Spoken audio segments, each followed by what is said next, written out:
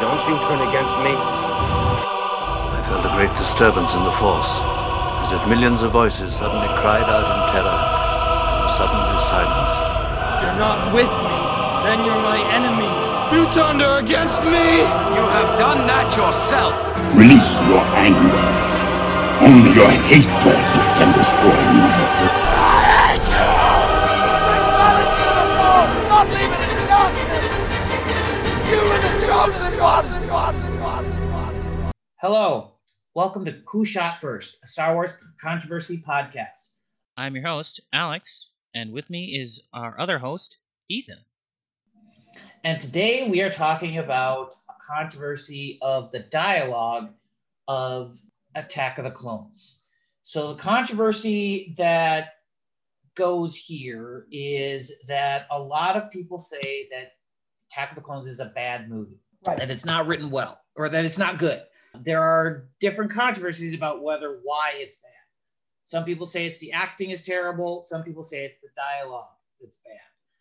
We're going to dive into whether the dialogue is bad or whether it is good, because there are some people who say that the dialogue is deliberate and very good. So today, we get to dive into that. First of all, Ethan, do you know anything about the dialogue controversy? Well, I suppose, just generally, not too much of the specifics, just that, there's this sort of divide between those who enjoy the script and the dialogue and those who don't. I am not up to date on my knowledge of kind of anything more in depth than that as to why certain pieces of the script were written that way or deliberately or whatever. I'm just more up to date on the general knowledge of why people like it and why people don't. Okay. What do you know about why people like it? Just more, people like it because conveys a sort of innocence about Anakin and a sort of a vulnerability. They're trying to force a love story through one movie, compact an entire love story into one movie before episode 3. So the dialogue, I've heard people say that it feels rushed, and so I guess I know more about why people don't like it and why people do like it, enjoy it. Right. All right. Why do people not like it? From what you know. Oh, just because it's just so cheesy. It's just so kind of corny and uncomfortable, and just the scenes and the dialogue is just so unnatural. Nobody talks like that. I don't know. Not relatable. Just awkward at times. Yeah. All those classic scenes that are just cringy at times. All right. I very much agree. Okay. So we're going to start off because a lot of the controversy comes with people criticizing the film and then people trying to defend the film. So we're going to start off with our negatives. Okay. To start with the criticism of the dialogue. I got a bad feeling about this. Just to give you some examples with our wonderful dialogue, we have a couple examples. One random example of where nobody really talks like this. Obi-Wan meets a man in a bar, and the man just goes, "You want to buy some death sticks?" You don't want to sell me death sticks. I don't want to sell you death sticks. You want to go home and rethink your life. I want to go home and rethink my life. Nobody talks like that. It's weird. That's one. A big one is the overacting in the discussion of Anakin when he's interrogating Zam Weisel. Who hired you? Tell us. Tell us now. And he just randomly starts screaming. Then there's Anakin talking about Obi-Wan. That's another big one when he's talking about Obi-Wan to Padme. Oh, on Tatooine? No, just when they're packing to go to Naboo. Oh, okay. We must let go of our pride and do what is requested of us. Anakin, you've grown up. Master Obi-Wan manages not to see it. Don't get me wrong. Obi-Wan is a great mentor. As wise as Master Yoda and as powerful as Master Windu. I am truly thankful to be his apprentice. In some ways, a lot of ways, I'm really ahead of him, but he feels that I'm too unpredictable. He won't let me move on. I'm ready for the trials. All mentors have a way of seeing more of our faults than we would like. It's the only way we grow. I know. Anakin, don't try to grow up too fast. But I am grown up. This makes no sense in the dialogue. Right. So right, yeah, sort of right. It fluctuates. It fluctuates. The The dialogue just flips back and forth. Another random kind of thing is the Boba Fett. His character just randomly just says things, and you're just like, this isn't really what said right now. Like, get him, Dad! Get him! Fire! That's kind of a weird, cringy dialogue. There's also times when Jango Fett talks to his son and is just like, well, we won't be seeing him again. And Boba Fett just goes, We won't be seeing him again. You're like, what is that? That's weird. Right. And that is just so fake sounding and just so delivered in such just a bland way that you're just like, yeah. Yes. And the final one final just line is when Obi-Wan and Anakin meet Padme again. And the opening line is, Annie? My goodness, you've grown. So have you. Grown more beautiful, I mean. Well, for a senator, I mean. Annie, you'll always be that little boy I knew on Tatooine. Like, nobody talks like that. Yeah.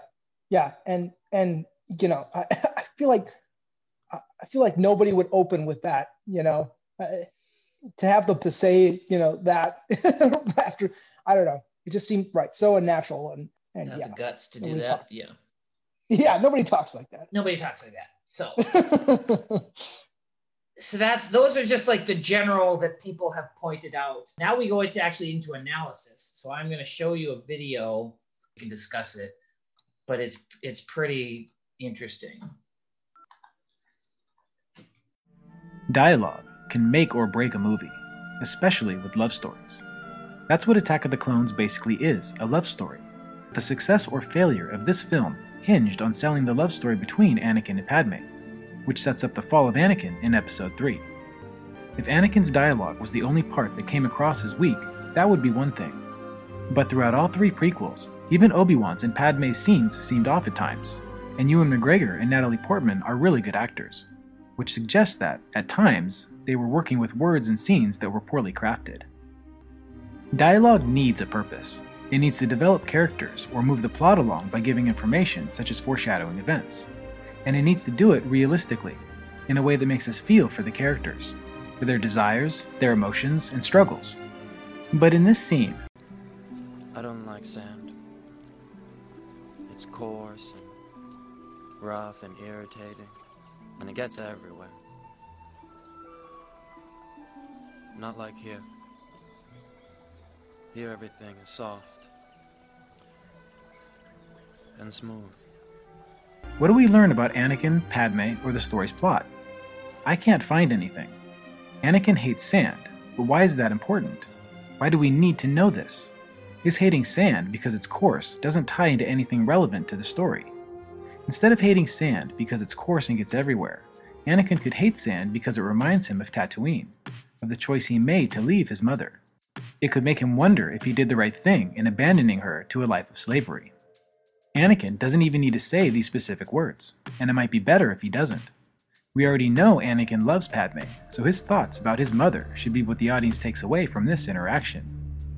San reminding Anakin of his mother would be more effective because it taps into events we've already witnessed, and it would let us know that Anakin constantly thinks about his mother, and that he perhaps second-guesses his choice to join the Jedi Order.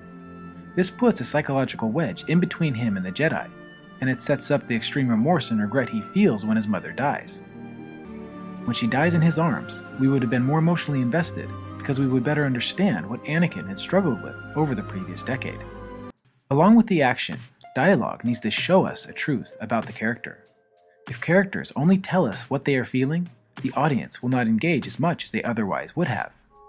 What the audience was shown when Anakin and Padme were on Naboo did not sell the notion that both were struggling with their emotions. Anakin maybe, but in a juvenile kind of way, and Padme not really at all. And when I got to them, we went into aggressive negotiations. Thank you. Aggressive negotiations, what's that? Well, negotiations with a lightsaber.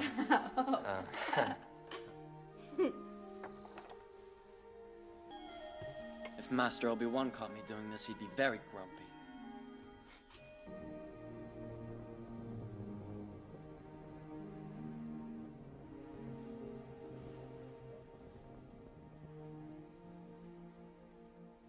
From the moment I met you, all those years ago, not a day has gone by when I even thought of you. And now that I'm with you again, I'm in agony. The closer I get to you, the worse it gets. The thought of not being with you, I can't breathe.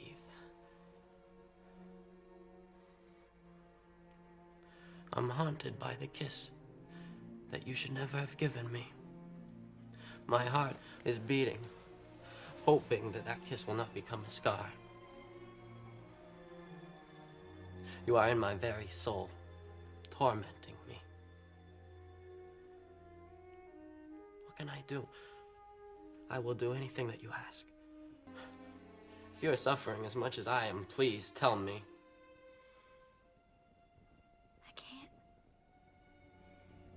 We can't. It's just not possible.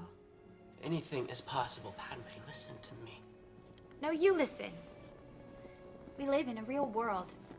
Come back to it. You're studying to become a Jedi. I'm a senator. If you follow your thoughts through to conclusion, it'll take us to a place we cannot go, regardless of the way we feel about each other. Then you do feel something. I will not let you give up your future for me. You are asking me to be rational. That is something I know I cannot do. Believe me, I wish that I could just wish away my feelings. But I can't. I will not give in to this. So when Anakin spills his feelings to Padme, and she responds as if she's struggling just the same, they're only telling us that they're struggling. They're telling us what they want us to understand. But the audience can't fully engage with what's happening because the previous dialogue and action hasn't sold us that they're actually feeling these emotions. Anakin rationalizing that Jedi are encouraged to love comes across well enough and gives good information. He never once says that he loves her, but the audience understands that he's smitten and trying to explain that there's no good reason why they can't be together. But each of their successive scenes are jarring.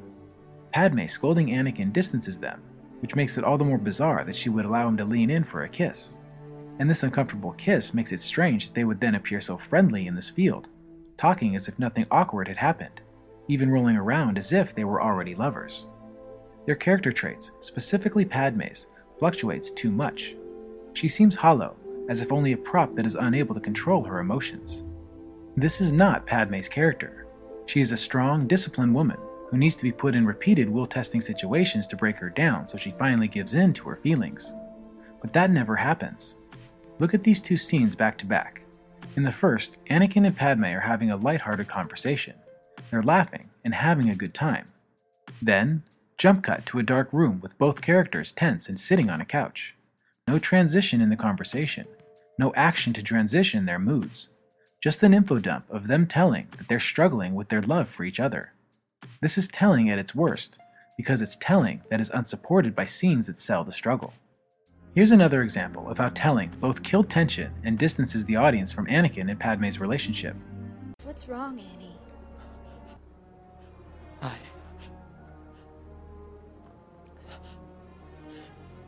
killed them.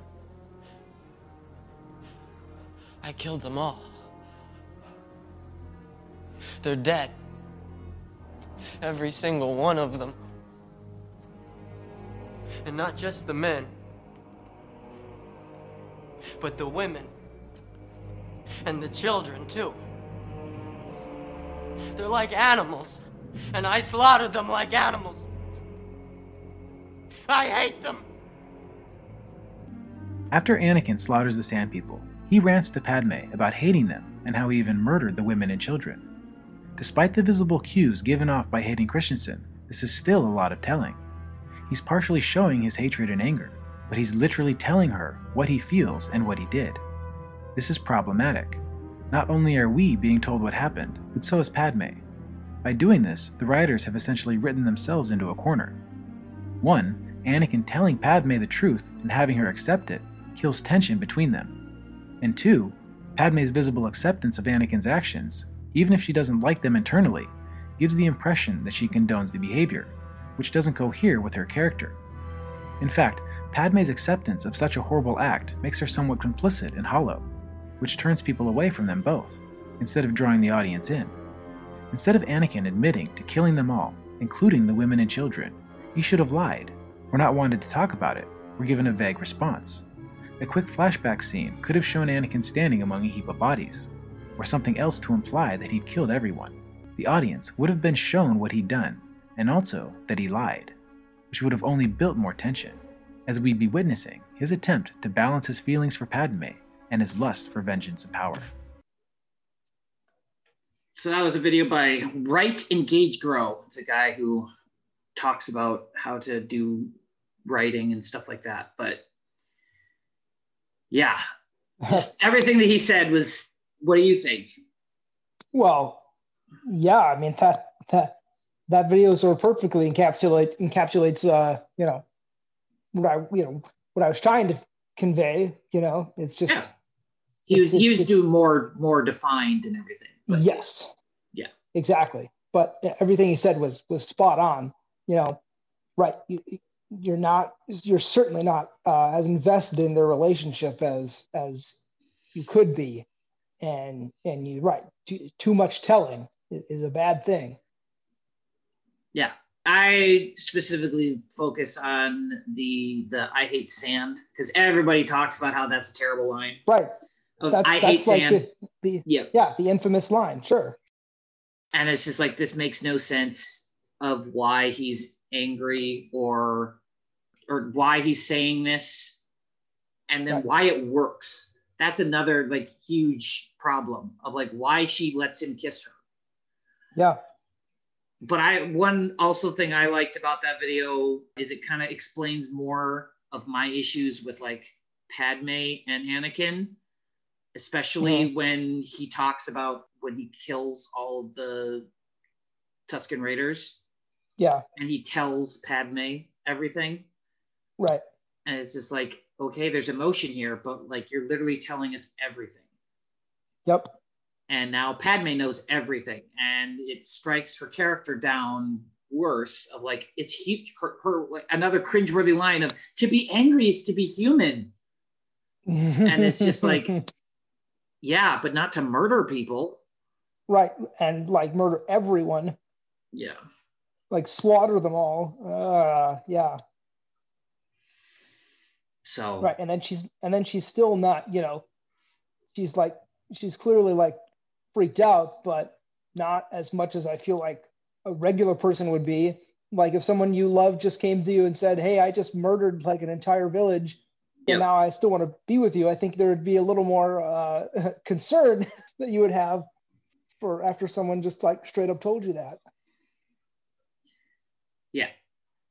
And yeah, there's so many things there of with the dialogue of it shows you, but then it tells you, doesn't show you. Mm-hmm. And so when they jump to the scene, as he says in the video, when they jump between them just eating dinner and then all of a sudden they're at the fireside room where he talks about just being in love with her and everything, it makes no sense. Right. It's out of total left field. of how he's feeling. And so all the dialogue have been fighting feelings and have been the whole time does not mesh with what has been shown in the film. Padme glaringly fluctuates her feelings from totally at ease with Anakin to uncomfortable in a matter of seconds in the film. There is not a transition, no setup dialogue, just happy to immediate seriousness. And it's just a straight cut.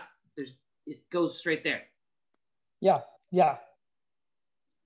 And I had forgotten how it was about that straight cut. But yeah. Yeah. And so as he also, like when she talks about, when she finally admits that she's in love and goes with, I truly, deeply love you, it completely falls flat. And this is according to Gizmodo, Tactical Chords, his wish fulfillment, says it totally falls flat. She has to use words like truly and deeply to convey the depth of her love because it has not been shown earlier in the film. It makes the statement feel out of place and trying too hard. Padme confesses her love for Anakin, and it's so out of left field. Even in the movie, the character Anakin looks surprised to hear it.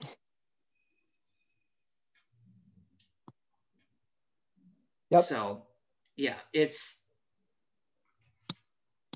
and so a lot of people have struggled with this, with Anakin mainly in the dialogue, but as we've said earlier, even great actors struggle with it, like especially in Phantom Menace, and with I think Ian McGregor is not very good in the Phantom Menace. I think he's better in the others, but for sure. But he's proven to be a great actor. Natalie Portman's proven to be a great actress, and she barely got a job after this movie, after this series, because of dialogue, and because she struggled to get a job after this movie, after these movies. And according again to Gizmodo, it says his dialogue from the very first scene always feels way more verbose and mechanical than most normal people talk. So that's about George writing, just like it's too many words. Right. And the actors seem to be concentrating more on delivering the line correctly than the emotion of the performance. Yeah. So. Yep, I definitely agree with that. So those are our wonderful dialogues. I mean, there's a lot more dialogue that we could go into and keep diving into, but because there's a lot of it that's just kind of funny. But oh yeah, right, that whole diner scene with Obi-Wan and what is it, Dak? Dax. Or not Dak. Dax. It's Dax. Dax. I think it's Dax's diner. Yeah. Yeah. That whole scene, and then just yeah. And I think that's supposed to be the same species as Pong Krell in the Clone Wars, right? Yes. Just a random little tidbit. Yeah. Yep. Okay. So. But yeah, you're right. Lots of dialogue. We could definitely analyze. Dissect further. Yep. But now we get to dive into why some people think it is not bad. It's not bad dialogue and is actually pretty interesting. This is where the fun begins. So to start off, we get the official word from George Lucas. This is why he says, because everybody thought it was campy and it was just like, this is weird dialogue. He says, it's not deliberately campy. I made the film in a 1930s style. It is based on a Saturday matinee serial from the 1930s. So the acting style is very 30s, very theatrical, very old-fashioned. Method acting in the 1950s is very predominant today. I prefer to use the old style. People take it different ways depending on their sophistication. That's George Lucas basically saying he told them it was deliberately to be campy. It was not campy. It was him telling them just deliver the line. Don't go method acting. Right. Just say your lines and get out of here. But see, I just don't think that works for a big budget sci-fi movie. I would agree. Yeah, it doesn't translate. No, his decision, I don't know. We'll see about that. But there are a lot of people out there that I found on different locations, like Reddit and stuff like that, liked it. But one interesting thing that somebody says, like, so the sand talks about the sand line and thought it was dumb. Oh, but yep. This person actually likes it. So this is from Mel Magazine, Attack of the Clones, Best Star Wars Sand Line. So they say, so the sand line, while rightly judged as ridiculous in terms of verisimilitude and story flow, has enormous importance in terms of the series' larger mythos. It represents both the deep emotional connection Anakin forms with Padme, which heightens his ability to use the Force. It also represents the danger that connection ultimately brings out. Their attachment to one another precipitates his fall to the dark side. So basically what they're saying there is, because he uses words like "I hate sand," he's more connected to his feelings when he's with Padme. And because okay. Jedi aren't supposed to hate things. And so it precipitates his fall to the dark side, because he feels things strongly when he's with Padme. So he says, "I hate sand." And therefore he's saying, "I hate." And so Jedi aren't supposed to have feelings. He hates something. And that also leaves for him to go to the dark side of, it's a hate, it's bad. It's not a I like it, it's a bad. Okay. Well, I guess I buy that, but I don't know. It just, it seems like not a cop-out, but just like just a... I would say it's a cop-out. Okay, then yeah. To me, it's looking too deep into it, but we'll see. Exactly. Looking too deep, but we'll see. We're trying to find this really this meaning where there isn't. Pulling something out of thin air to try to explain something that's Yep. But according to Sci-Fi, the best scenes in Star Wars, they talk about that whole scene in the I Love Sand, and it says, "How good were you at flirting when you were a teenager? Were you smooth? Did you know how to talk to someone you thought was hot, let alone someone you'd thought was hot for 10 years? So you know that he's not going to be good at flirting.